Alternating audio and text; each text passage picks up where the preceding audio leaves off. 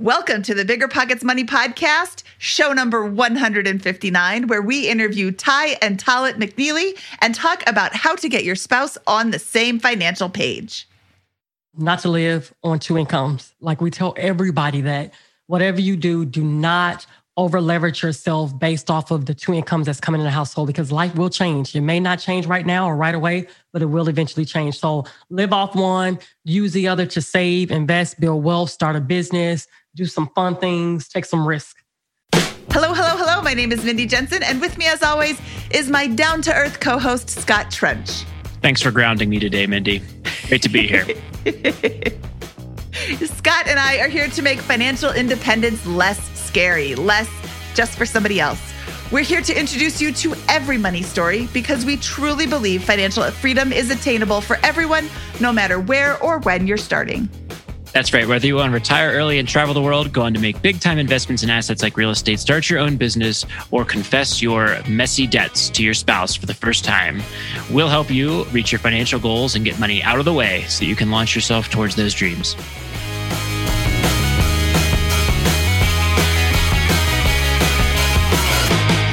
Today, we have the Talit and Ty McNeely from His and Her Money. Talit and Ty are financial educators that are on a mission to get couples on the same page financially so that they can experience the joys of financial freedom. This episode was so much fun to record, Scott, and it is just going to be killer. If you are at a different place in your finances than your spouse, maybe a different mindset, this is an episode that you are going to want to listen to with your spouse, because Ty and Talit have some killer advice for how to connect with your spouse financially and get on the same page. Yeah, loved interviewing them. They are amazing. They just crushed. I just learned so much from them today, and I can't wait to bring them in. So should we bring them in, Mindy? This show is sponsored by Airbnb. Did you know that I turned one of my first homes into an Airbnb? It's true. And it even helped me get the extra income I needed to launch my real estate career. So if you want to try your hand at making even more income with your property, Airbnb is the place to be. Your home might be worth more than you think. Find out how much at airbnb.com/host. When it comes to financial guidance, you got to trust the source. It's why you listen to this podcast. When Mindy and I want to upgrade our wallets, we turn to NerdWallet. Scott's right. Their expert team of nerds dives into the details to help you find smarter financial products. Before NerdWallet, Mindy and I were paying for vacations in cash, missing out on miles, and not even knowing what we're leaving on the table. But now we're flying through the skies for free, thanks to our new cards with more miles and upgrades than ever. So if you want more travel rewards, hotel upgrades, or airport lounge access, no matter where you go next, let NerdWallet help you make it happen with a killer travel card. Don't wait to make smart financial decisions. Compare and find smarter credit cards, savings accounts, and more today at nerdwallet.com. NerdWallet. Finance smarter. As with all cards, credit is subject to lender approval, and terms of each credit card issuer apply. The easiest way to collect rent? Rent App. Rent App is a seamless, secure, free payment tool for small rental property owners like you and me. Built by a team of fintech veterans behind Square and Cash App, Rent App uses ACH bank transfers to deposit rent directly into your account. Landlords love Rent App for its unbeatable convenience. Isn't it time you made rent collection easier? Rent App, the free and easy way to collect rent. Learn more at rent.app/landlord. That's rent.app/landlord. Talit and Ty McNeely from His and Her Money. Welcome to the Bigger Pockets Money Podcast. I'm so excited to have you guys today. Well, hello. Hey, Mindy. Hey, Scott. Hey. We are just as excited to be here. Love the work that you guys are doing here with Bigger Pockets Money, and we are happy to be able to contribute. Well, that's awesome. Let's start off first with a bit of your background. Where does your journey with money begin? And then I want to jump into kind of your area of expertise is getting your spouse on the same financial page so that you can live your most beautiful financial life together. Mm-hmm. I think our story started with a 13-year-old Ty. Isn't that right? Well, sort of. Our story, we pretty much grew up in similar homes, middle class income families. And both our parents were, I don't like to use the word frugal, but I just feel like they were very money conscious. Cheap. Yeah, he says cheap. And I think that's why he went like down the wrong direction. I went in the opposite direction. And so at the age of 13, I remember having the thought that I knew I wanted to go to college. That was non-negotiable, but I wanted to do it completely debt-free. I was thinking about this at 13. I knew that the weight burden of having to figure out college. You couldn't get around that, whether you get a student loan or you have to either cash flow it yourself as well too. But I knew that one day I wanted to get married. I wanted to have a family, and I did not want the burden of my financial habits to actually be a burden on my future spouse. And so I met this guy here in high school. And yeah. It's a good thing that she was thinking that way at 13 because it gave me so much room to mess up. So what happened was, like Ty said, I had a similar upbringing, but to me, all the couponing and the discount shopping was a turnoff. And so when I graduated high school at 17, I immediately went into the military and 1,000 miles away from home and have my own income. And so now that I had my money and my parents never got me anything name brand growing up, I decided that everything that I was going to buy was going to be name brand. And so I kept spending money until I didn't have any money anymore. And then I kept spending more money on credit cards and loans and all that. And I wound up in a mountain of debt. Nothing good to show for it. Nothing like you guys talk about, like real estate or an education. It was just stuff. It was just a bunch of stuff that had payments attached to it. Cars, furniture, the sound system in the car, everything on the credit card, clothes. And so I was in a mess and I got frustrated and I kept trying to dig my way out, kept messing up. Eventually, I started reading books and starting to get a little bit smarter. And that's at the point where we got engaged. But now the problem was I was engaged to a financial rock star, in my opinion. She had put herself through college completely debt-free by working jobs here and there and everywhere. And she got a degree in finance. She was working in the financial industry, had a perfect credit score. And here I was with a terrible credit score, a mountain of debt, and bad spending habits. And so what do we do, Scott? How old were you when you were in this situation? And what year is this, or around what year is this? So I started military 17. We got engaged. I was 24. Okay, so at 24, you're describing your kind of peak financial mess at 24 when you guys meet. Is that right? Yep, I really stunk up the joint. We met in high school, but now we're at the point of engagement at 24 years old. Okay. And I pretended like I had my stuff together because I had my stuff together in other areas of life, but I couldn't get this together. And so I pretended that I did. And what happened was I lied. I lied to her. I didn't tell her how messed up my financial past was because I tried to create a plan of my own where I could clean up the mess before we got married, but that didn't work out. God didn't let that happen. And due to the fact that my wife, soon to be wife, was super knowledgeable about money, she started asking questions on top of questions and my lies caught up with me and I had to confess. We almost did not get married because of my lies. Not so much because of the money, the debt, but the trust that I had broken over this financial situation almost caused us to not get married. Could you describe the reality of your situation? Like, what were the numbers behind the mess you just described? Yeah, something over $30,000 of debt. And like I said, just stuff. No real estate, nothing to do with college. I was in the military. It was just all consumerism, out of control. I had loans to pay off other loans. I had payday loans. I had fresh start loans. I had car loans. I had furniture loans. I had credit card debt. All just dumbness. Rapper, you called yourself dumb. So what I'm hearing is, first of all, you married up. Second of all, what I'm hearing is kind of the two responses to growing up in a life of frugalness or even cheapness is I'm going to continue the path or I am going to break free and have everything that was denied for me. And it's funny that the two of you met and fell in love and got married from these different positions. Also, what I'm hearing is that she will always find out, so never lie to your spouse. And I'm not talking to Talent, I'm talking to everybody who is listening. She will always find out. Because that's how it goes. Oh, look, they're nodding along with me because they know I'm right. Facts. Truth. So what happened? I'm really curious. What happened when she finally was like, you are lying to me. I want to know all of your financial situation. How did that conversation look? Because that's a really, really difficult conversation to have from either side. Like she's so perfect in every single possible way. And then you are slightly less jacked up. So she is thinking you're great. And then wait, what? And you are like, oh, she'll never find out. Oh, crap, she found out. Like, I can see, love conquers all, but sometimes love doesn't conquer all. It did in this case, and that's great. But what does that conversation look like? Like, how do you start that conversation, Ty? And how do you finally come clean? Yeah. Well, I'd like to note that this was after premarital counseling. So we had all the right conversations with our pastor during our counseling sessions. I knew to pull credit reports, and we discussed it. I highlighted things, I penciled things in, but things just wasn't adding up. And so because I believe, probably because of my financial background, I knew that what he was saying was a lie. So he had to come clean. And he probably eventually had to come clean anyway, because when we got married, what was now his became mine. And there was no way to really hide that after marriage.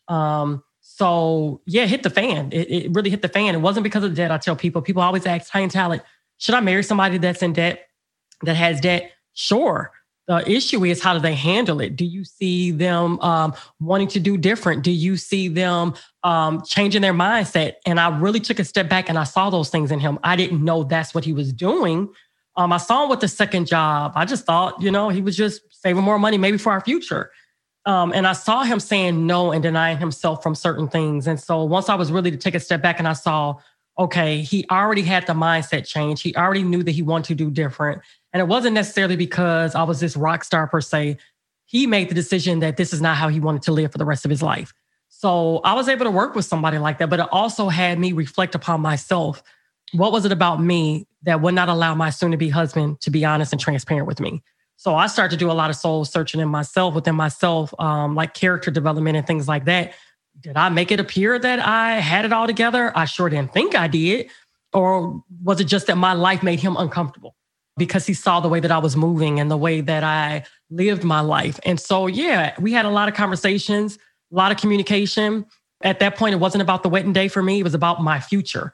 Can I trust this person to actually trust him with my life, my future? Was he hiding something else from me? So we were having to deal with all of those conversations. So a lot of prayer, a lot of talking, a lot of communication, but also coming up with a plan. We knew we were not going to handle debt the same way that he handled debt within his singleness when we got married. And so we had to discuss what would that look like within marriage? Who would handle the budget? What we would do with our income? Will we share accounts? Like things like this, we start to have more in-depth conversations that I believe was deeper than our premarital counseling. Spoiler alert, we did get married. We did get married. What was 14 years in. Ty, what was your position entering the marriage? Mine? Yes. Oh, I was completely debt-free. Completely debt-free. I put myself through college, completely debt-free. I had to do it in 5 years, so I couldn't have the typical... Did you have assets as well on top of that, though? Well, I had a paid-off vehicle. I purchased my own $13,000 car at the age of 19, paid that off in like 11 months. So I had a vehicle at the time and a paid-off degree. So, and at the time, I had just started my career within the financial industry. So I was building as well, but I had a little bit of a head start because I didn't have to carry student loan debt with me. Got it. Okay. So it sounds like you had a really healthy, needed discussion here. And what was it that enabled you to move past that? And then how did you begin handling your money going forward as a couple? I think it was just like we did a whole lot of praying and a whole lot of just me confessing everything and me putting everything out there, not laying anything and stay in my back pocket. And then it was, like Ty said, a reflection of this was a part of me, but this wasn't the totality of who I was. There were some good things about me too. This was a mess up that I shouldn't have done, but this can be overcome. And so through a whole lot of dialogue, we decided to move forward. And what was magnificent, in my eyes, was Ty's approach to, she could have said, this is your mess. You go clean it up and you let me know when you're done. And then we could proceed. But she took the stance that, this is now our situation and we are going to figure this out together. And so we took all the information that I now shared, all the details and nitty gritty, and we used that to make a plan of attack to move forward and paying off the debt. And we ended up getting rid of all that debt within the first year of our marriage. Yeah, we were committed.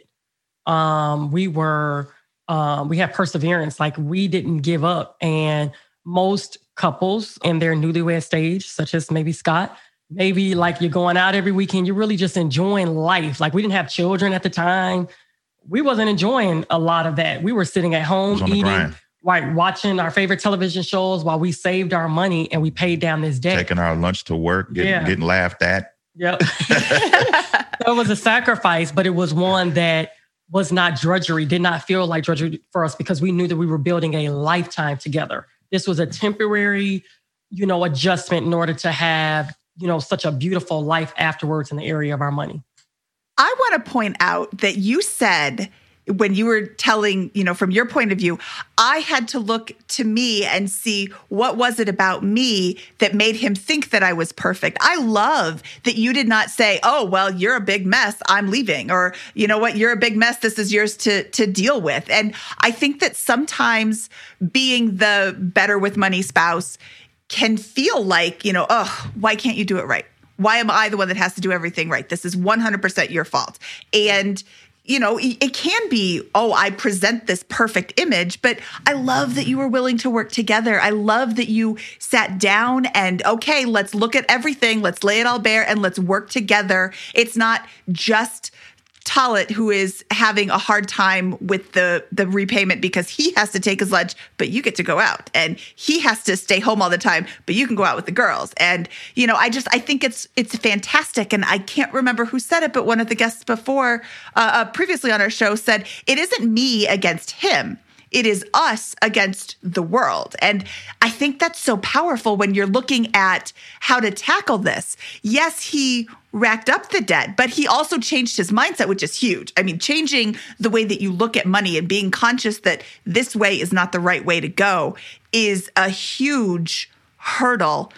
What advice do you have for people who haven't gotten to that hurdle yet? Be willing to at least be introspective. Be willing to say that maybe I need to look at this differently. Be willing to have enough gumption to say that maybe there's something else that I haven't thought about. Because likely there's been conversations within our head where we've formulated this narrative about what the situation is and who this other person is. But maybe it's been a one-sided narrative that we've been telling ourselves. We haven't allowed ourselves to think a little more deeply and we haven't allowed ourselves to zoom out from the situation to see, again, is this the person or was this a part of the person, an error the person made? Maybe it's not the totality of the person, or maybe there's some signs of momentum change that I haven't allowed myself to see because I'm so frustrated and focused on this one thing about them. And I think that if we are intentional with our ability to zoom out and take an objective view at the totality of the situation, we'll find some pieces to the puzzle that we didn't see. Because the truth is, before this, whatever this is, you loved that person. You were committed to this person. You saw a future with this person.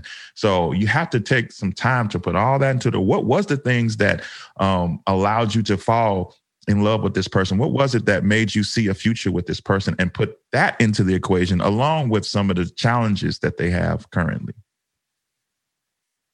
I love that.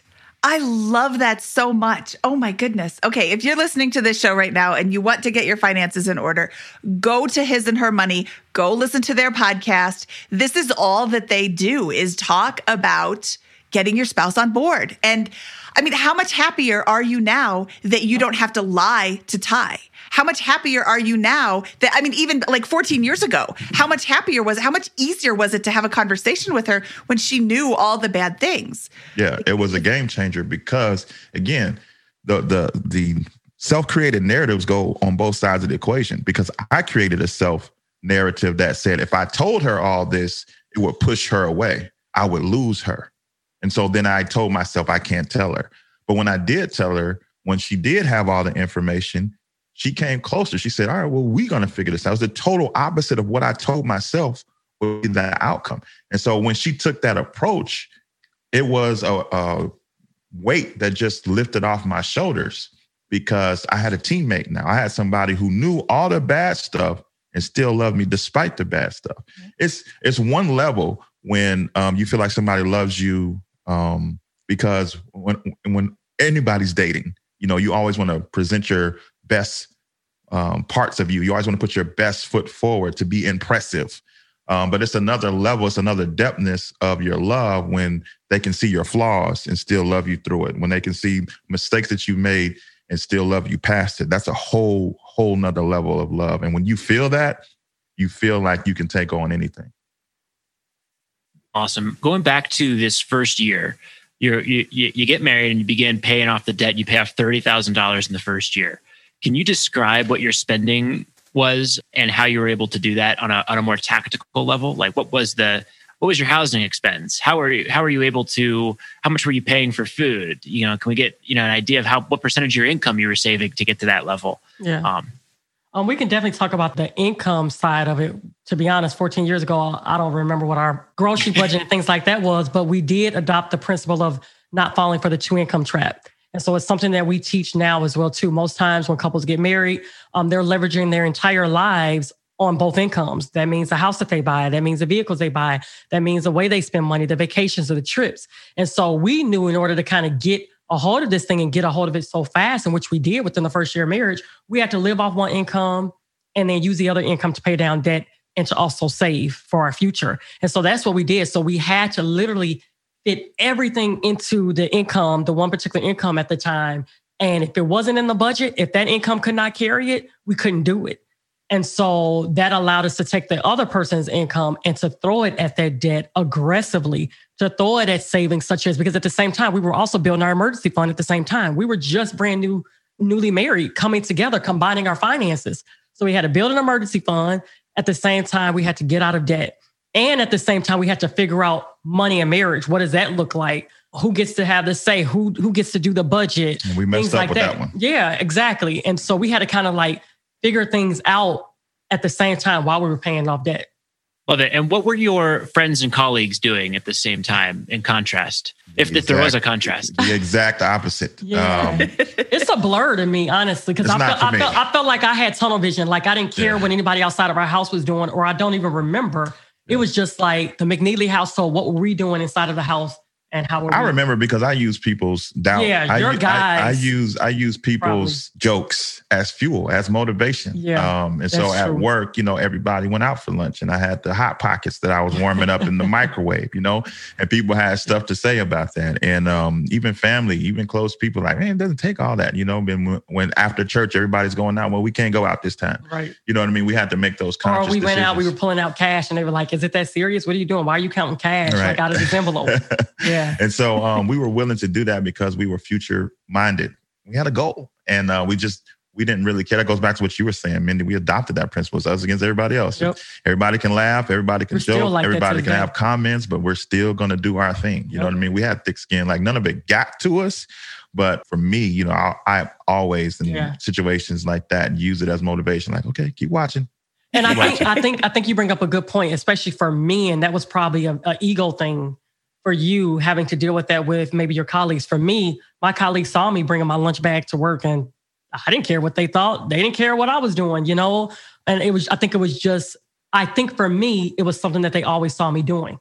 For you, you had to now change the way that you were doing things. Yeah. Because now you were married and you wanted to better your financial life. So they probably like, whoa, wait a minute, you can't go out now? Like, what's going on? Mm-hmm. She wearing the pants. Yeah, for me, I was consistent. I was consistent. And so nothing really changed from their point of view. Yeah. Yeah, well, I think that's this is something that I think people struggle with, is because in many relationships, there's going to be one person who at least comes in or begins with a heavier bias one way or the other around how we're going to handle money. And the distinction between you guys, I think, was very extreme in this, but everyone deals with that in their relationships, right? At least some dichotomy there, some differences.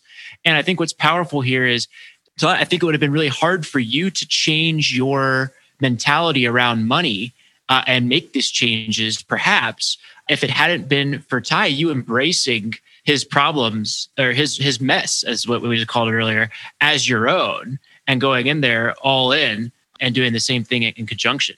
And I think that's, like, for example, do you think, I don't know, but do you think that there would have been a difference in your ability to change your approach with money if she had kind of left you more on your own, or you had differentiated finances during this period in the first year?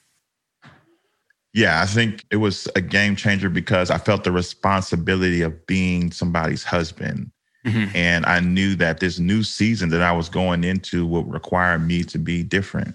I couldn't be the same way that I was, because at that point in my life, even though I didn't have the game plan figured out, I knew that the results that I was getting was not the results that I wanted. And so if I wanted some different results, I was going to have to take some different actions. Plus the fact that I was going to be a husband. Plus it's not just about me anymore. And I'm trying to build a future. One day we want to have kids, that's for sure. And so again, all these things, I always look to the future, even to this day, fueled what I was willing to do in my present tense. And so that new level of responsibility was a huge factor in my progression on a personal level with my understanding of money and my interactions with money. I think that if I wasn't in that season of about to get married, my progress would have been much slower, if there would have been much progress at all. It might have took me a little longer to be willing to buckle down and do the work necessary. So me becoming a husband was a big, big part in my advanced progression. Okay. So, Ty, you said that we were getting ready to combine finances. Do you recommend that couples combine their finances when they get married, or if they haven't combined them and they're already married and they want to change their financial picture, do you recommend that they start to combine them? Yeah, so this is like one of the number one questions we get. About to get y'all in trouble, Mindy. I honestly feel like people ask this question because it's like they already, they kind of want to see like, what do you think? What do you think? So yes, we believe that couples should combine finances. We don't believe in just making decisions to have children, making decisions to build a lifetime together. My children are worth much more than my money. And if I can trust this man to be the father of my children, I could definitely clearly trust him to handle the money. You can share DNA, you can share money. That's how I look at it. Now again, I love it. We're not talking about those cases, unusual cases, right? So yes, if you have a spouse that clearly the signs are on the wall, or clearly they're being dishonest in a way where you have to now fend for yourself, protect yourself, you and your children, that's a whole different story. We're not talking about that. We're talking about the average couple who maybe things are going well, like no issues whatsoever, but things could be a little bit better. We tell people don't knock it unless you try it. And for us, it taught us to grow more trust with each other. Like if you can trust this person with your money, like that's like one of the world's biggest exercises. You know what I mean? Like to be able to trust them with your money. And we always feel like when two are focused in a thing together, you can gain whatever it is that you're trying to gain a whole lot quicker. And so for us, yes, we believe there's no I in marriage. It's we, it's us. And we make that decision. We make the decision. Now within our money, of course, we have individuality, right? That's where a budget comes in. Where he gets his own spending money. I get my own spending money. He could do whatever he wants. He doesn't have to be accountable. I can do whatever I want. I don't have to be accountable. So you could still interweave some individualness, some independency within having combined finances. Yeah, but the overall plan was crafted together to include the individual spending money that we get to do what we want with. I think that we all know, like we've heard countless amounts of research that say one of the number one marriage killers is financial issues. So if we know that that's one of the number one ways that marriage is in, why would we put division in it? Why would we proactively put division in an area that is known to divide marriages permanently? Mm-hmm. And so I just think it's a dangerous proposition for you to allow that to be, because then that just leaves so much wiggle room for you to build up this wall of independency that prohibits you from joining in other areas of your life because you see yourself as this independent person. And what tends to happen is your marriage becomes more contractual than covenantal. And you all are almost like business partners and roommates. I used to have roommates, and I remember on the first of the month, we each put our check on the dresser. It was 3 of us total, 1/3 of rent, 1/3 of electric, 1/3 of gas. You know what I mean? It feels more like a roommate situation than this is who I'm spending the rest of my life. And I feel like it just adds more work, having individual things where it's like, okay, who's going to cover the mortgage? Okay, we go out to eat. Who's picking up the tab? Like, I'm married to this person. I don't want to have to figure out. I paid for the steak last time. Wait, I didn't have appetizer. Like, you had appetizer. Yeah, to me, it's like, I don't want to keep notes and keep tally and keep check on how we're spending our money. Have you spent your fair share? And because things change within a marriage, right? I started out working in the beginning prior to us having children, and I was bringing in more than income, but it was our income in the household. And then there was one day we had children, and I decided to be a stay-at-home mom. Like, we get emails and questions from people especially not single moms, but stay-at-home moms, where they feel burdened, like, oh gosh, I feel like I have to help my husband. Like they have so much pressure. Here it is, they're taking care of children, which is one of the greatest jobs in the world and most challenging, right? And at the same time, you're trying to figure out, underpaid. You're trying to figure out, I don't want him to feel like I'm not doing my fair share. Like, what? Like, to me, it's just backwards. It's backwards. So no, we highly recommend, and that's something that we stand on, that we don't waver on, unless, of course, there are extreme situations where you need to have your own. So please send all your comments and questions to Mindy at biggerpockets.com. That's right. Yes, please, because I 100% agree with everything that you're saying. I almost said this is my first marriage. It's my only marriage too. How long have you been married? I am not going to be dating anybody ever again. I've been married for 19 years. Oh, okay. Nice. Congratulations. So, thank you. Yeah. And I've been married for 19 days. Yeah, let's get it, Scott. Hey. Welcome to the club, brother. I think it literally is 19. Yeah, about 19 days. Yeah. So that's awesome. That's hilarious. But when we got together, we had basically nothing. Both of us brought nothing into the marriage. And he brought up the idea of a prenup. And I'm like, 21 days. Sorry. 21 days. Okay. Your golden anniversary. You got married on the 21st.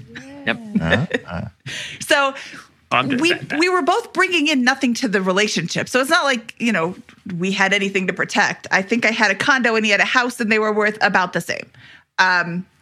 So maybe his house is worth more, but not much. So we combined our finances. We took all of my money and put it into his bank accounts because he's a computer guy. And this was 19 years ago.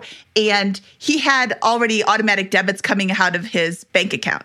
So he just put my name on his account, all my money in his account, and then continued on. Because I don't know if you know if you've ever had to change your automatic withdrawals, but it is a nightmare and a half. Yep. So we just did all that. Sure. That was great. And that was 19 years ago. I can't even imagine now. We've had the same bank because it's such a disaster. So, but we have always combined finances. And when I was not a mother, I had a job. And then when I became a mom, I was a stay-at-home mom. He made about 4 times what I made. So it was a no-brainer for me to stay home because seriously, my paycheck would have covered the entire amount of daycare. Like I would not bring anything home. And I wanted to be a stay-at-home mom. And this is not judgment on anybody who doesn't want to be a stay-at-home mom or can't. This is just my situation. And when I was, home, I would go to the grocery store and I never felt like I had to ask him if it was okay. Because this is our money. But then when I was going out to buy a purse that I did not need because I already had 3 at home, I would reach out to him. Hey, do you care if there's this purse and it's $20, but it's really cute. He's like, I don't care. Yeah. I'm not buying $500 purses because then he would care. Right. Talit, you think your parents are cheap. Let me introduce you to my husband. I'm working on him. But, I grew up cheap too. I grew up like super frugal. But I think it's so important to combine finances. And exactly what you said is like perfect. I want to cut that part out of the video and make it a standalone video. Should I combine finances with my spouse? Yes. Here's why. Exactly. Mindy at biggerpockets.com. Send me, and I will forward them on to Kai and Talit. No, it's funny because we're talking about this right now, Virginia and I, and those types of things. And really, we've agreed, I think, to combine finances. It's just a matter of mechanically making that work. So thank you. I think we're going to probably do, I'm going to suggest something like what you just described, Mindy, for Virginia, just adding that into the one that I'm using because, we'll see. But we have to just work out the mechanics basically of it. But that's the mentality that we want to have is what you guys just described around money. I think that's really healthy one, the one that we're Absolutely. In the process of adopting. So. Yeah, and let me tell you, we receive feedback, emails, updates from people that say, at first when you said it, I thought you all were crazy. But when we tried it, I didn't think that I could be even closer to my husband than I am now. I didn't even think that we could pay off our debt a whole lot sooner than we are now. Like I feel like our visions are more aligned because there's oneness. And so that's why I tell people, don't knock it unless you try it. But it's definitely something that has worked well for us. And it's something that we highly recommend anybody do. It's countercultural, unfortunately, to have this type of mentality because, even people like literally gave us advice individually, separately, that we should have some money on the side account, just in case. It's almost like you're preparing yourself for disaster ahead of time. And just we're not with that. We're believing and we're putting in the work to make this a lifetime situation. This is who I said I want to spend my life with. Right. So I want to do everything in my power that I do have control over to make that happen. And so if this is an area that destroys most marriages, we need to put a whole lot of intentionality around making sure that we don't fall inside that statistic. Yep. Well, I think it's wonderful advice, and I'm learning a lot from you guys here. So I appreciate it personally for what I'm thinking about going through some of these things right now. Pretty good episode, right? While you were listening, you could have been getting paid rent with Rent App. Landlords love Rent App because it makes rent collection a breeze. Rent App uses ACH bank transfers to deposit funds directly into your account. Setup is straightforward for renters. Landlords don't need to download anything. Both have peace of mind with a digital transaction history. Isn't it time you made landlording a little easier? Rent App, the best way to pay or collect rent. Learn more at rent.app/landlord. That's rent.app/landlord.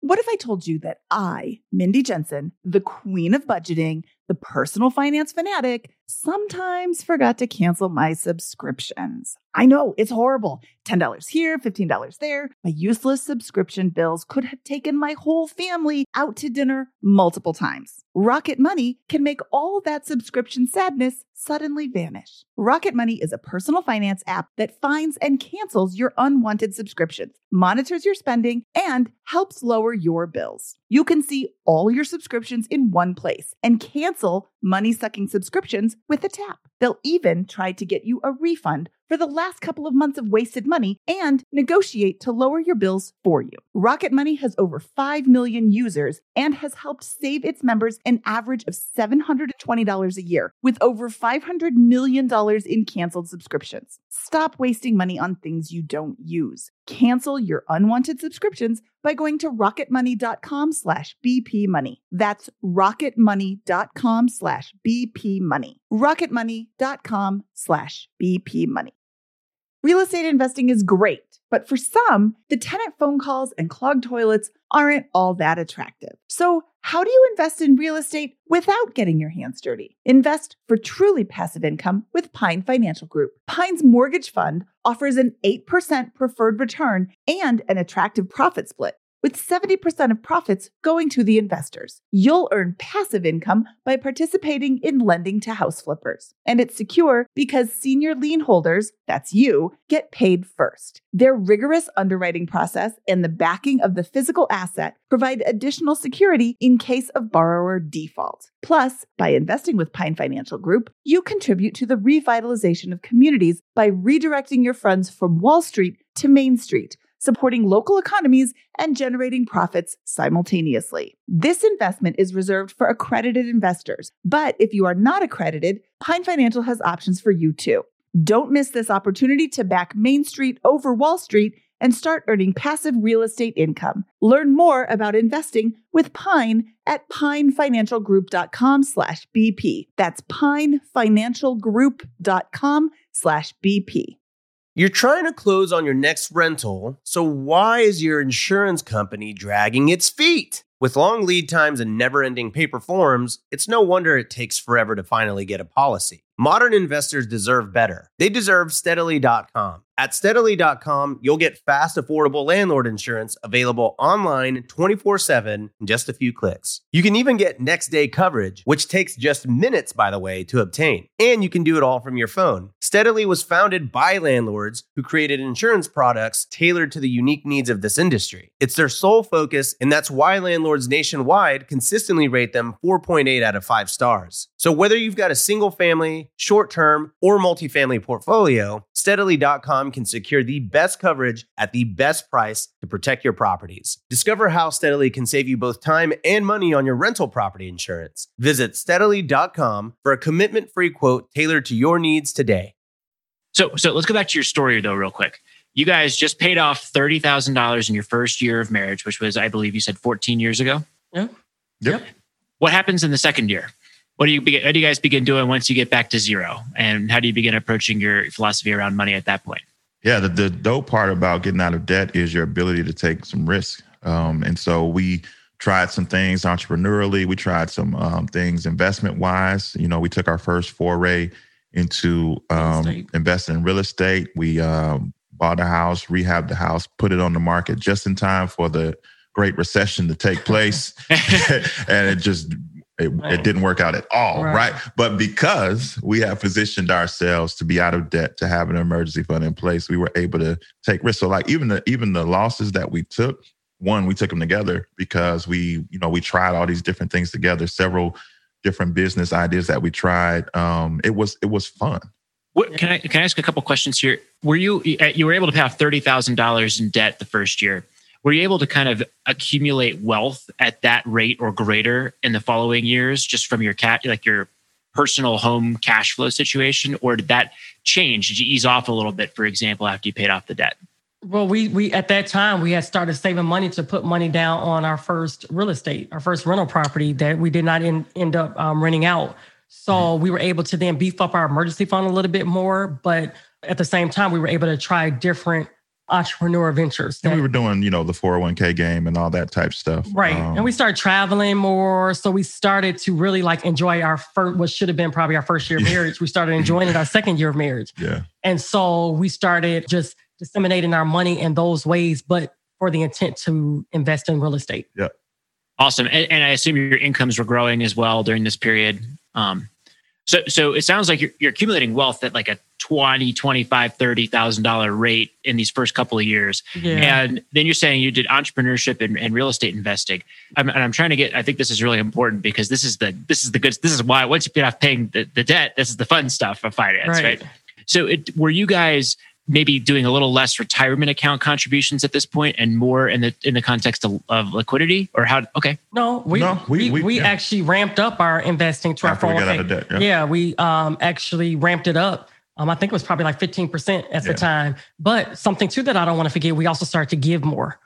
And so we had the ability to give more. And that felt just as good. It felt just as good. I mean, we were doing things that people didn't know about, like paying other people's mortgages and things like that, and giving trips and vacations. Like we started to find radical ways to be able to give to others. Buying toys for kids that didn't have Christmas and gifts. Things like that. So it wasn't like we were hoarding this money. Yeah. Honestly, we were now putting it to things that really, tugged on our heart. And so, the giving increased, but also our investing increased into our own individual 401ks and then saving for real estate. Awesome. So with the saving for real estate and entrepreneurial ventures, one of the things I want to get around get is this mindset around how much cash do I need to feel comfortable with that? So how are you treating your emergency reserve in the context of going into real estate or entrepreneurial ventures? Back then, man, I wish we would have had that interview 14 years ago. I mean, they were two different funds. We focused almost primarily on getting the emergency fund a little higher. And then once we checked that box off, then the cash was going towards the investment property. It was based on, that time, the prices, the going rate at that time, we knew we needed a certain amount of down payment. And we knew that we were getting a type of property that was going to need rehab. We put 20% down. That I remember. I don't remember how much it was, but I knew it was 20%. Yeah. And we knew that we were going to have to fix it up and things like that. And so, we factored all that into it. We had carrying costs. Like I said, it didn't work out. We had that house a whole extra year than we thought we were. And we have to bring this part up as well, too. In the time frame when I decided that I now wanted to stay home, because now 3 years into our marriage, we had our first child. So by that first year after he turned 1, I ended up coming home. He also was going through a job transition to become a teacher. I was in grad school. So he then now exits the military.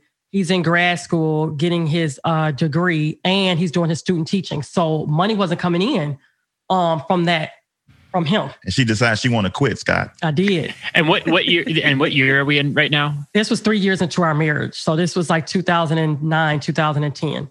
Okay, so you're in the midst. So a bunch of things are happening at once. There's job transitions. So much was going on. So much was going on. And you're losing money on real estate. You're transitioning jobs. Exactly. You've got a 1-year-old, and yet you're fine because you've had these disciplined financial habits for years in a row, and been really, really smart about your money. That's exactly it. The discipline, the work that we put in on the front end, we were able to then reap the rewards from that in a time where we were going through major life transitions.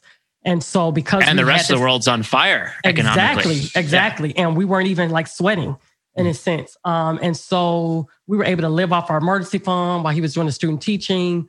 until you were able to finally like do some substitute teaching. And then he finally got into his official career teaching. Yep. And then we got crazy, Scott. And we bought our first single family home. And we told ourselves that we weren't going to take 30 years to pay it off. Yep. We told ourselves we were going to pay it off in 5 years. And 5 years from the date that we closed on the house, we walked into the bank with our now 3 kids. Yep. And we made our final mortgage payment, $330,000, 5 years. So we are 100% debt free. And where is this located?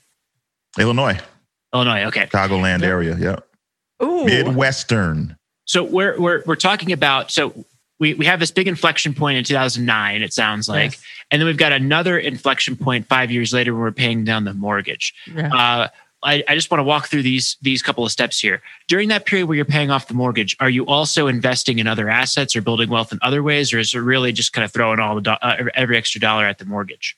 So for us, we set our investing at a certain threshold. Yep. We automated it.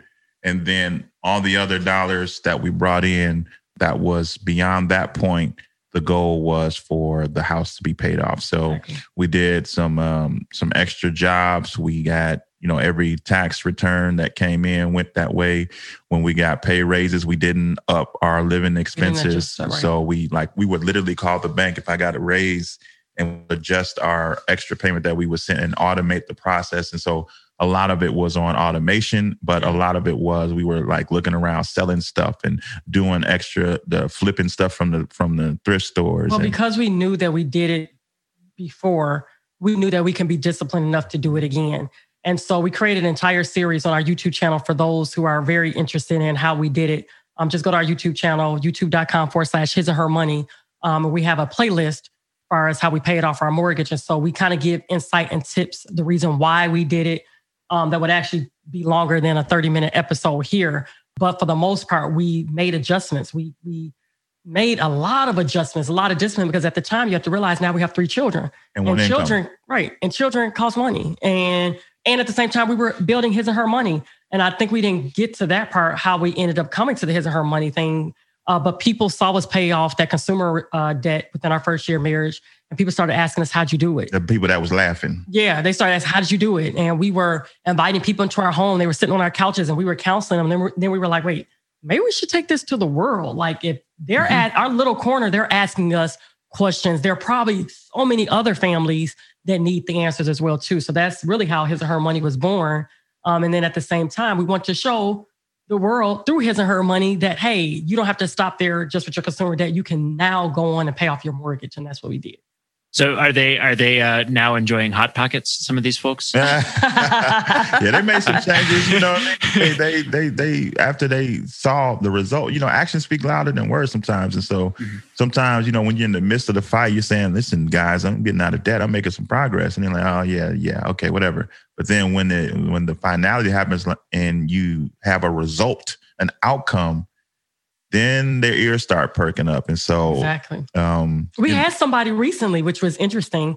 We were doing a live on our YouTube channel about a week ago, and somebody back from those days literally put a comment. He jumped in on the live. He will bring his lunch to work. I remember he used to bring his lunch to work. I was like, what? So it was like he remembered that. Yeah. And then also he was watching you really tell your story and instruct others how to live their lives financially. It's like all that stuff led to the life we live now. And this is what we had in our head. You know what I mean? The reason, this was our why, to be able to control our life, control our days. Well, I want to get to that point because that's the fun part here, but we still have parts of the story. So I'm hearing that we're sitting in 2014, 2015. Is that right? When you pay off the house? No, that's when we started the process in 2013 and we ended the process in 2018. Great. And so we're in 2018 and we've got a position with a paid off house. What I imagine are some strong retirement account contributions that have compounded over the years, and then maybe a cash cushion. Is there any other wealth to speak of at that point? Or is that mostly it's like a wonderful position. I would honestly, we started putting a lot of focus into our own personal brand, our own personal business. We were reinvesting back in the business. Because we knew that one day he was going to walk off his job. And so I wasn't working at the time. I was working in the company, his and her money, and taking care of our baby. So at this point, I was still a stay-at-home, work-at-home mom. And we knew that eventually he was going to walk away from this educational career.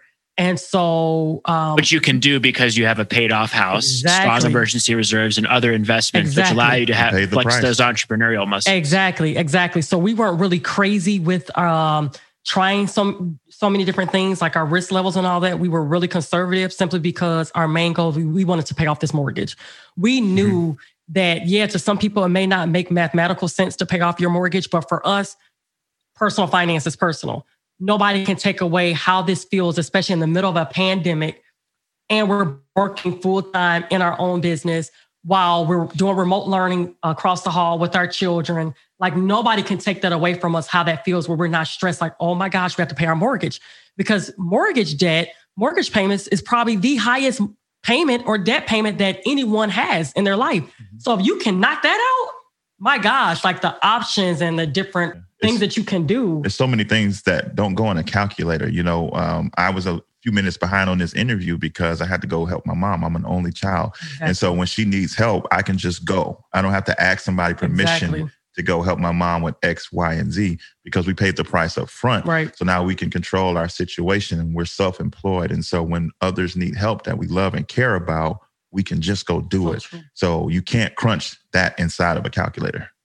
Okay, wonderful. So let's walk through this part as well. So you're building His and Her Money. How is that growing during this period? And when do you transition out of your job? And how does that work?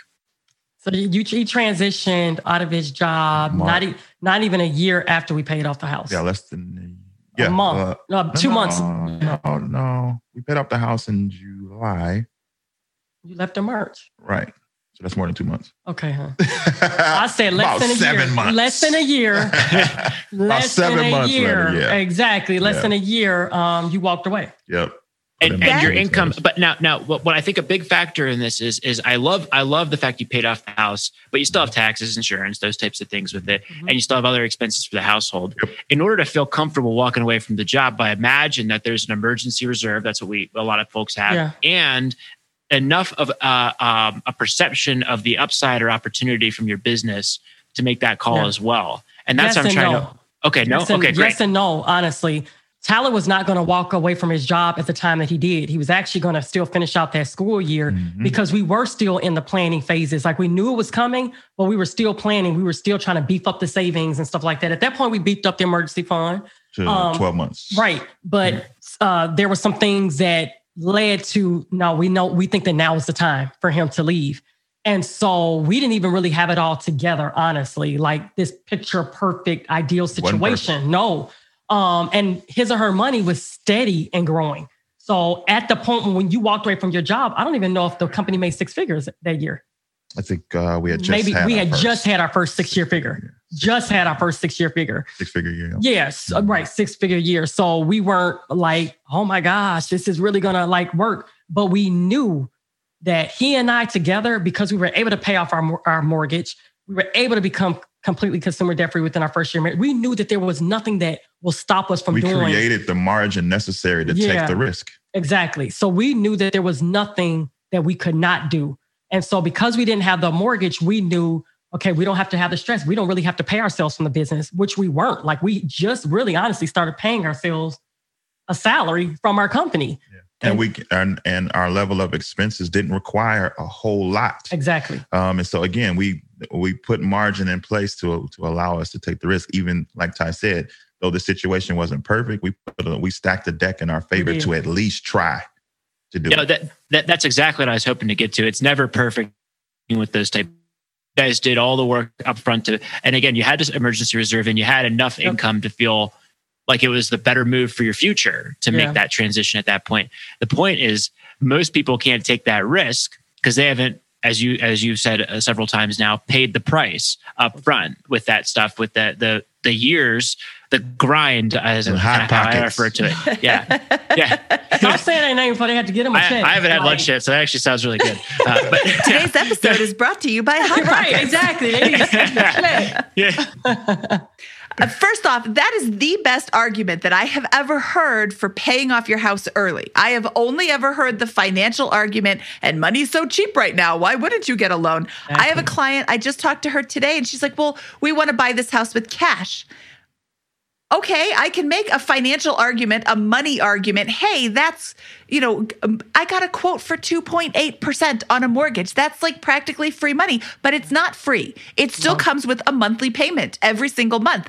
What are your expenses without the mortgage? Like, since you don't have a mortgage, let's say his and her money stops bringing in any income at all. Right. What kind of job do you have to go get to feed your family? To be honest, and this is not to sound prideful, I don't think that we would ever go back to work a 9 to 5. I believe that we have adjusted our lifestyles to the point that where we are now today, that we could literally make it work and take care of our family, even if we had a side hustle. Yeah. I wanted to talk a little bit about that point, how you said money is so cheap now, interest rates 2.8. We had a great credit score when we got our home. We had a very good rate, and we still paid $25,000 in interest on our mortgage. And so we want people to see that. A lot of times you just think that you're buying your home for this dollar amount. That interest adds up, right? By the time you pay off this home in 30 years, you have probably paid for that house at least twice, 2.5 times. And so you want to get smarter than the banks, right? I don't want to buy any real estate where if I have equity in our home, really that equity is nothing if I'm paying more in interest, right? Like, it doesn't make sense. So you really have to literally do the math and figure out a way to get yourself ahead of the curve. And so for us, it was paying off our mortgage. The banks are not dumb. You think just because you got a 2.8 that the system is in your favor, and you're sadly mistaken. Yes. Look at your amortization statement then with your 2.8%. All right. Look at what happens in the first 5 to 7 years of that amortization statement. Guess what? It's not an accident that you pay nearly all the interest in the first 5 to 7 years of that loan. You know why you pay it? Because they have done their research and they understand that the average homeowner moves every 5 to 7 years. And so they have stacked the deck in their favor, even with that 2.8% to make sure that they're going to get their money. And then when you move, guess what? The clock starts over. All over again. And they get more money. They want you to refi because the clock starts over and they get their money. Even at 2.8%, you still taking an L. And that's why I tell people, do the math. Sometimes people look down on people that are renting. More than likely over your lifetime, you may have paid more in paying mortgage payments by the time you had interest than somebody that was actually renting an apartment. So just because you have this asset is not truly an asset if you don't win in the end. Mindy and I just wrote a book on first-time home buying.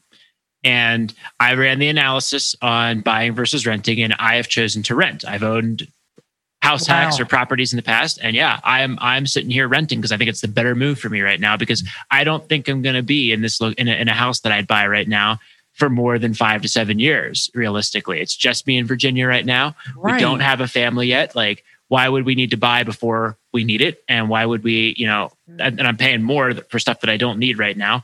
And it's a good time to be renting, I think. So because your home's an investment, Scott. Scott, where can they go find your book? Home is we could plug the book. It's when is it? It's launching. It comes out in March. March 11th. Okay. Yes, first time home buyer. It's been released March 11th, and don't worry, we'll give everybody a chance to hear about the book in great detail. We're very proud of it, and it's probably the first time we mentioned it on the podcast, but it will not be the last time we mentioned it on the podcast. So Talent's point about the I just ran on Google and I just plugged in some random numbers based on the mortgage that I just got on the first payment. Yeah. $300,000 at 3.5% because that's my mortgage. The principal amount of my payment is $472. Okay. The interest is $875. More than the principal, double. I am paying twice as much interest as I am on the principal in the beginning. And then, of course, if you scroll down for 30 years, your last payment is $4 to interest and $1,343 to principal. But that is not the beginning. And am I going to be in this house for 30 years? No, I can guarantee that. Yeah. How much interest on the amortization schedule? Does it tell you how much you paid in interest payments? This one says my payments for interest will be $184,968, which... How many houses can you buy with a great rate? Oh, with a great You know what I'm rate. saying? Yeah. Yeah. Right, Well, so it's like in my you want area, people- you can't buy anything for $184,000. But it may not be your area. Maybe you can invest in a different state, right? Oh my Just God. a I could state buy next like door to us, 4 right. houses. Yeah. Exactly. This is what I'm saying. And so it's like, do the math, people. Do the math. Like I've heard people say it's dumb to pay off your mortgage. Well, for us, it's actually put us in a better place because now we're able to now run our company without having the stress, again, especially in the middle of a pandemic, where a lot of people, unfortunately, are trying to figure out how to keep a roof over their head. Right. And now the whole purpose of getting out of debt, the entire purpose of paying off a mortgage is not to feel comfortable where we are right now. It's for our future. We don't know what the future holds, right? So we want to put ourselves in the best Stack the deck in your possible favor. position, right? Because we don't know what the future holds.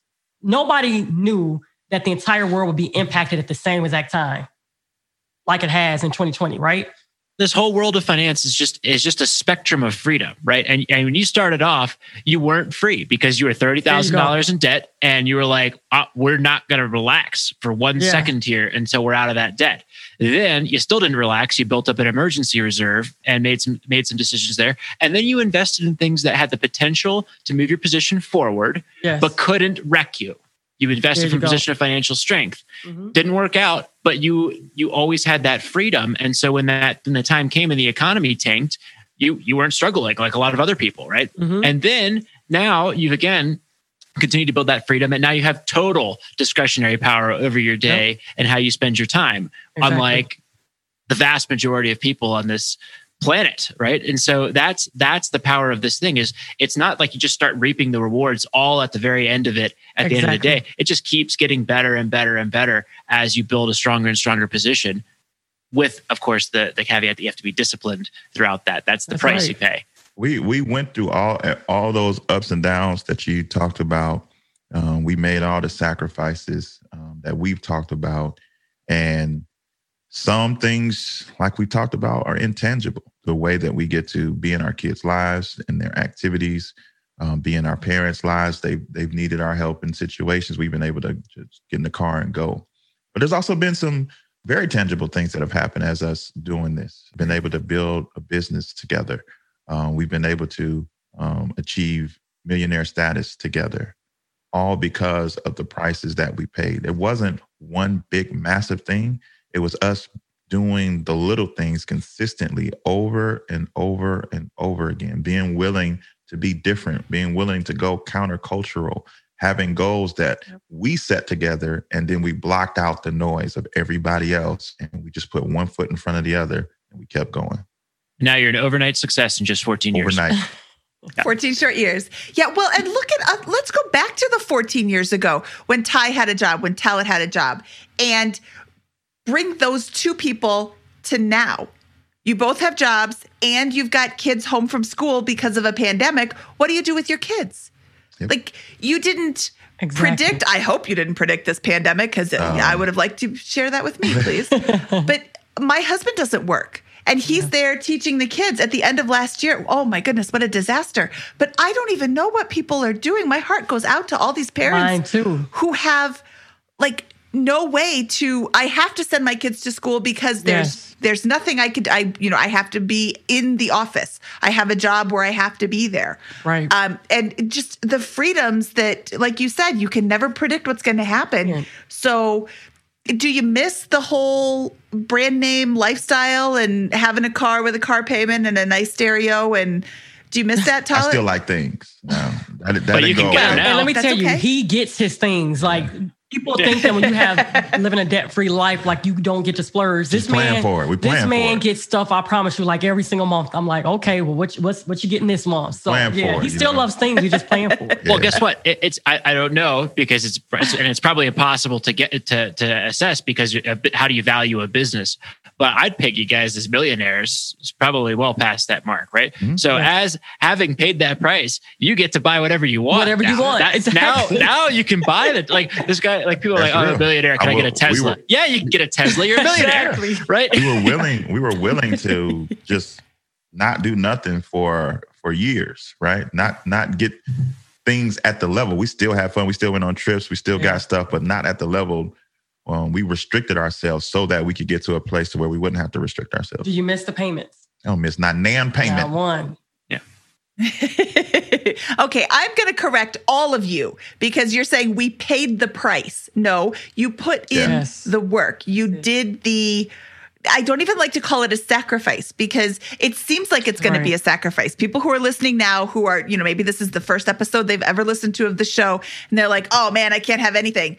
You can't, I'm going to borrow from Paula Pant. You can afford anything. You can't afford everything. And when you go to make these changes, don't cut everything out all at once. Yeah. That sucks. That really is a horrible, horrible way to live and have no fun at all ever and don't do anything. Don't do that because you're going to fail. You're setting yourself up for failure. You're going to be like, well, see, I said I couldn't do it. And look, I can't. I was right. Exactly. So look at your budget. Look, I'm always going to harp on tracking your spending.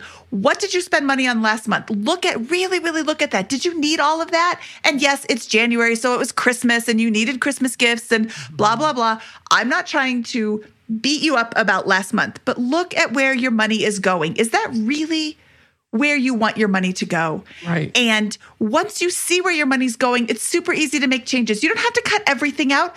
Try one thing. Try, and not even cutting it out, just reduce it. You spent $1,000 at Target last month.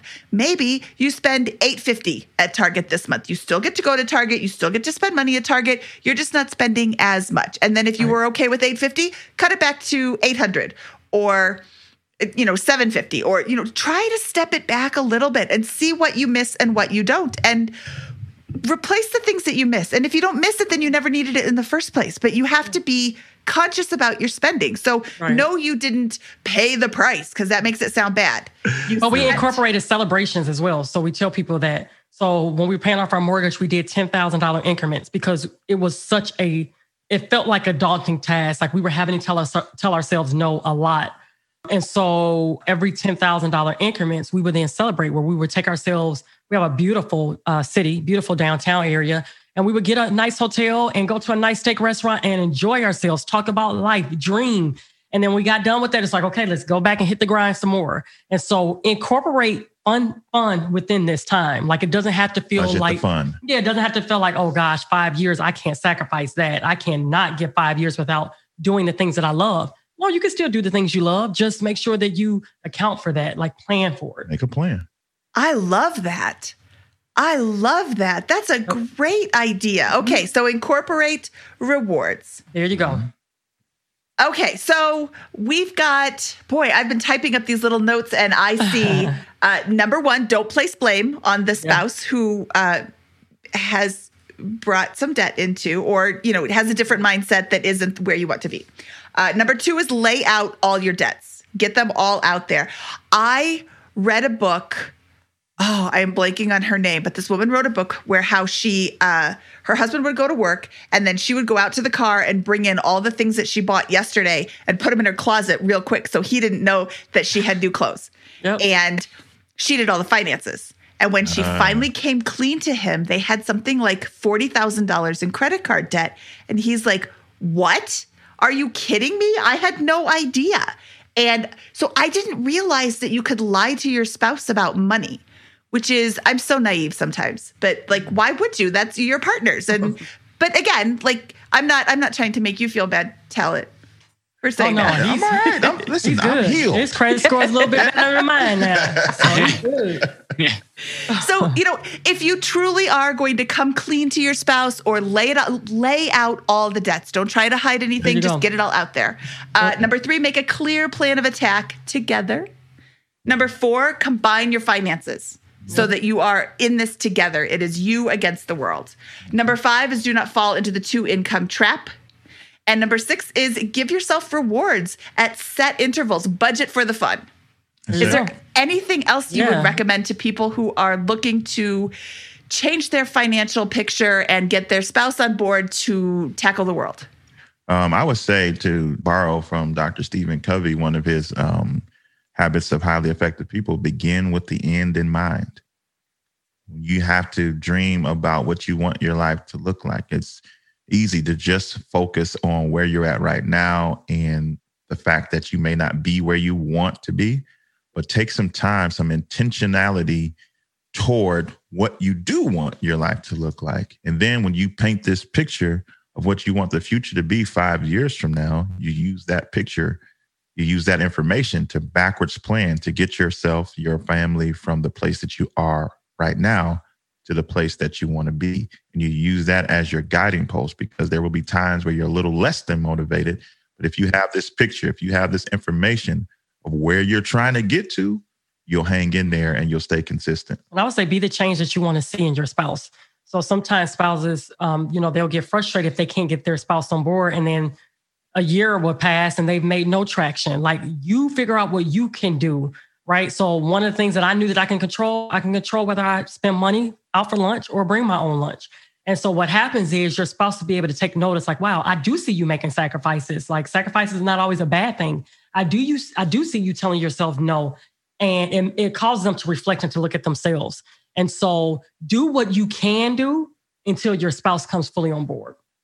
Yeah, I think it's going to be, for someone who's new to this, it's going to be a really tough sell to say, stop spending money on all these things that you're spending money on. Mm-hmm. And it's going to be a lot easier of a sell to say, in 3 to 5 years, we could be sitting pretty with $50,000 in emergency fund, the option for one of us to stay home and be with the kids. And in 7 to 10 to 15 years, we could be self-employed or early retired business owners with complete discretion over how we spend our time in every aspect of life. That's what you're selling, not stop spending money on new clothes, right? I think that's where they begin with the end in mind, and painting that vision, I think, is so critical. Yeah, it's a game changer, because it's not about the work that you have to do as much as it is about the destination that you're trying to get to. Ooh, that's good. That's really good. I love that. Okay, is there anything else you want to cover before we move on to our financial scan? We would just want people to know that it's worth it. It's worth it. Yep. The work that's necessary, the changes that you have to make, the new habits that you have to develop, it is absolutely worth it. To be sitting on this side of that scenario, we want you to know that it is absolutely worth it. I love that. I love that so much.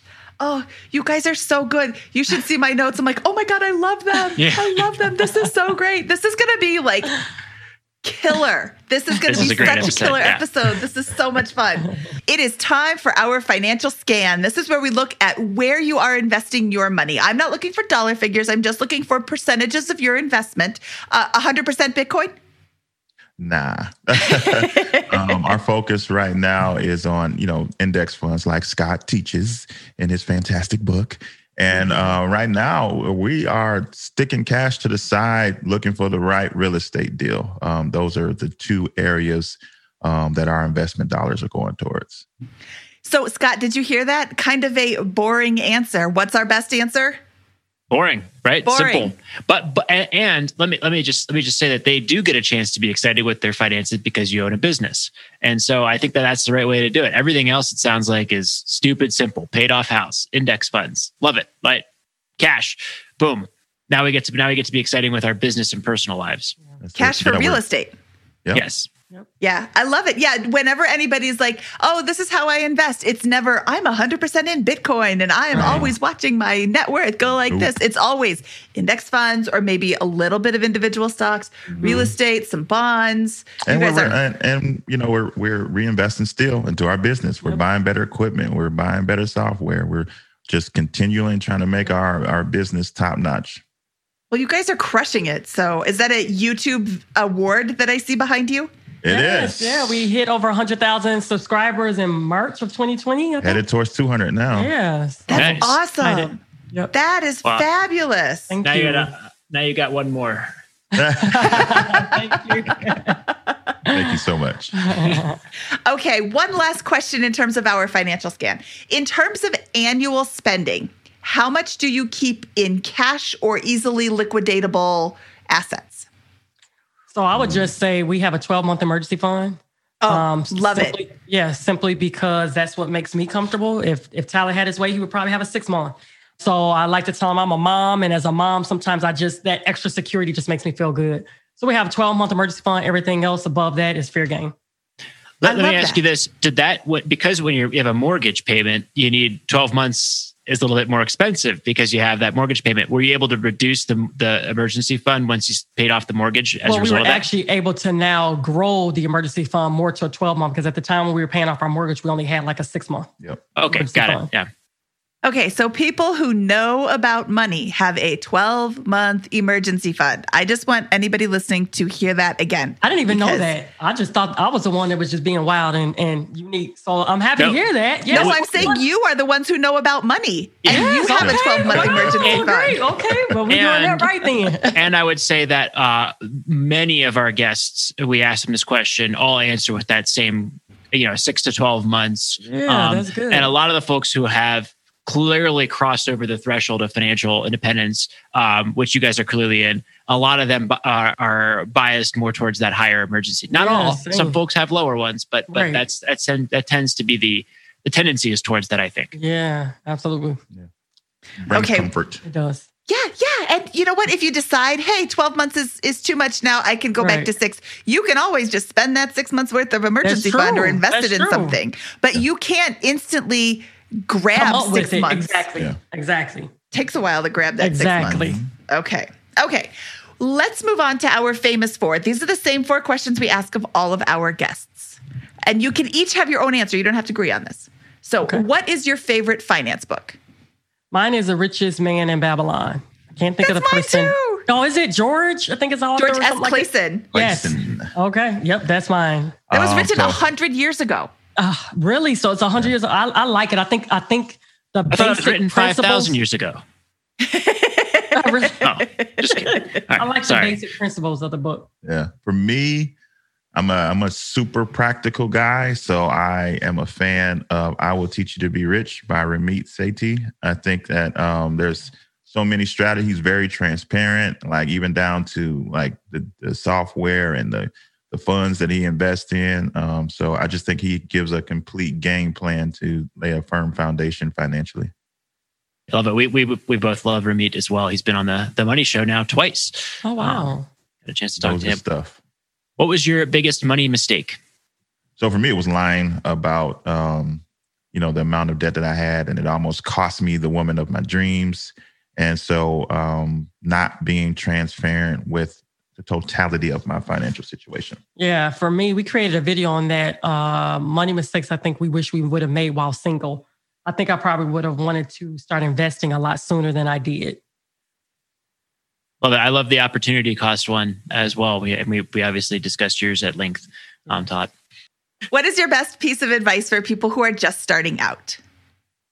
I would tell couples not to live on 2 incomes. Like we tell everybody that whatever you do, do not over leverage yourself based off of the 2 incomes that's coming in the household because life will change. It may not change right now or right away, but it will eventually change. So live off one, use the other to save, invest, build wealth, start a business, do some fun things, take some risk. Yeah, I think I would tell people to position themselves for a house hack. I think that it's a heck of a chess piece that if you can... That's a mistake. Wasn't that one of the money mistakes? That was Now one I of think them. about it. Yeah, that was one of the money mistakes. That I we talked about. wish we would have done first, but Yeah. I would tell people to position themselves for a house hack because it's a major chess piece and where you will end up financially 5 to 10 years down the road. I love it. That when I started out, that was once I realized there's a house hack component, that was just my number one thing. I'm getting into that as soon as possible because it's just like, what a powerful chess piece. Yeah. Exactly. That propelled my wealth by hundreds of thousands of dollars Wow. and my savings rate and all those different types of things. And I was able to house hack for 7 years before moving back to renting now. Wow. I wish we would have sorry. done that. And we didn't have children at the time too. So it would have been more favorable for us, not to say that people can't do it with children. I personally just feel like it can be a little bit more difficult when you have, let's say 3 children like we do, and maybe staying in a 1 to 2 bedroom, home and house hacking. So yeah. All right. What is your favorite joke to tell at parties? I'm not a joke. I'm such I'm a serious joke. person, Scott. No, you're not. No, he says that I'm serious. He says that I'm serious. He loves to laugh at jokes, and Yeah. it takes a lot to really make me laugh. All right. Well, what do you call a French guy being mauled by a lion? A baguette. That's what I said in my head, but that's all I know when it comes to French is a baguette. So I don't know. Claude. I get it. There you go. Oh, okay. I don't think I'm laughing more at your Hashtag dad jokes. Yeah, hashtag or at dad says jokes. Yeah. Why do fixed interest rates smell so bad? Because they never change. Oh, that's good. That's a good one. That's a good one. I like that one. That's a good one. Okay, Ty and Talit, please tell people where they can find out more about you. Sure. You all can find us over at our website at hisandhermoney.com. We also have a YouTube channel, a podcast called The His and Her Money Show. We're on all outlets. Yep. And social media, we're at His and Her Money. This has been fantastic. We are going to link to all of those things in our show notes, which can be found at biggerpockets.com/moneyshow159. And if you are serious about getting your spouse on board with finances, listen to their show, listen to this show with your spouse. Talk about from a non-confrontational, non-judgmental point of view. Be like Ty. Be like Ty. And everybody should be like Ty. Everybody should be like Ty. Because you can get yourself on the same financial page. And like you said, it's so worth it to not have money fights. Like my husband and I don't fight a lot, but when we do fight, it's really just soul crushing. And I don't want anybody to be like that. I can't imagine fighting about money. That would just be so heavy and weighing. So if that's your biggest fight, if you really just want to fix your finances, Ty and Talit can help you. Thank you guys so much. We appreciate you having us. Keep up the good work, guys. We thank you for coming on. This is fabulous. Okay, and we'll talk to you soon. All right. Bye. Holy cow, Scott. That was fantastic. What did you think? I really enjoyed it. I thought they had an incredible story, and we were able to interweave a lot of really good learnings about how couples can get on the same page financially with this stuff and manage the finances. You know, as you know, like obviously me and my wife have talked about finances to some degree. Otherwise, I'd be completely hypocritical around this. But we got married, and like, guess what? We're only like a few weeks into our marriage, and we still have some things to do to, you know, dot the I's and cross the T's as far as merging and combining our finances. So I think that it's really powerful to hear that. And I learned a tremendous amount as a new non-bachelor, new husband. That's what the word is. Yeah. Newlywed. Newlywed. Yeah. So I really enjoyed picking their brains, and then their money story was just incredible. I mean, I love it. It's that's the right way to do it. They have complete freedom now, and they're never going to have to worry about the rest of their lives. No matter that the snowball may just keep growing and compounding for them, but they're never going to be in a position where they're reliant on a paycheck or outside, you know, lacking control or freedom over their time again. Yeah, I just was super excited the entire time we were recording. Scott and I share a Google Doc when we record so we can take little notes. And I'm like, oh my God, I love them so much. This is so fantastic. This was just, I learned so much, and I've been married for 19 years. This is the way that they phrase things, the way that they put frames around the outlook for this is just so wonderful. I have never heard somebody make such a good argument for paying off your mortgage. And at the end of the show, if you decide that that's not for you, great, that's your choice. But that is what worked for them, and that's why it worked for them. And I thought that was a really great way to frame that. I just loved every minute of the show, and I'm so happy that we had them on. Agreed. Loved it. Should we get out of here, Scott? This episode ran pretty long today.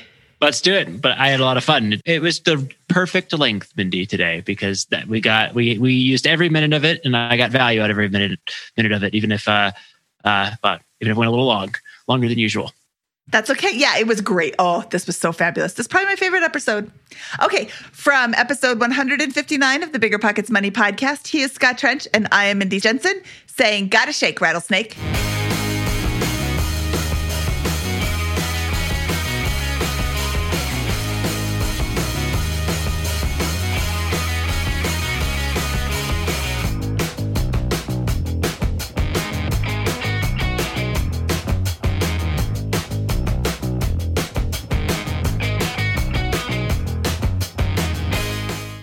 The market is changing, and finding your way can be tricky. Rates shift, headlines whirl, but your goal hasn't changed. You want financial freedom. And the best investors know it's not about timing the market, it's about time in the market. If you're ready to get into real estate investing or take it to the next level, finding an investor-friendly agent is your next step. With the BiggerPockets Agent Finder, you can find the right agent in minutes. Just head to biggerpockets.com/deals. Enter a few details about what and where you want to buy, and boom, instantly matched with an investor-friendly agent who fits the bill. These local market experts can help you navigate the neighborhoods, analyze the numbers, and take action with confidence once and for all. This free resource is only available at biggerpockets.com/deals. Get an agent, get the deal, and get closer to financial freedom at biggerpockets.com/deals. That's biggerpockets.com/deals to find your investor-friendly agent today. The content of this podcast is for informational purposes only. Past performance is not indicative of future results, and all host and participant opinions are their own. Investment in any asset, real estate included, involves risk. Use your best judgment and consult with qualified advisors before investing. Only risk capital you can afford to lose. BiggerPockets LLC disclaims all liability for direct, indirect, consequential, or other damages arising from reliance upon information presented in this podcast.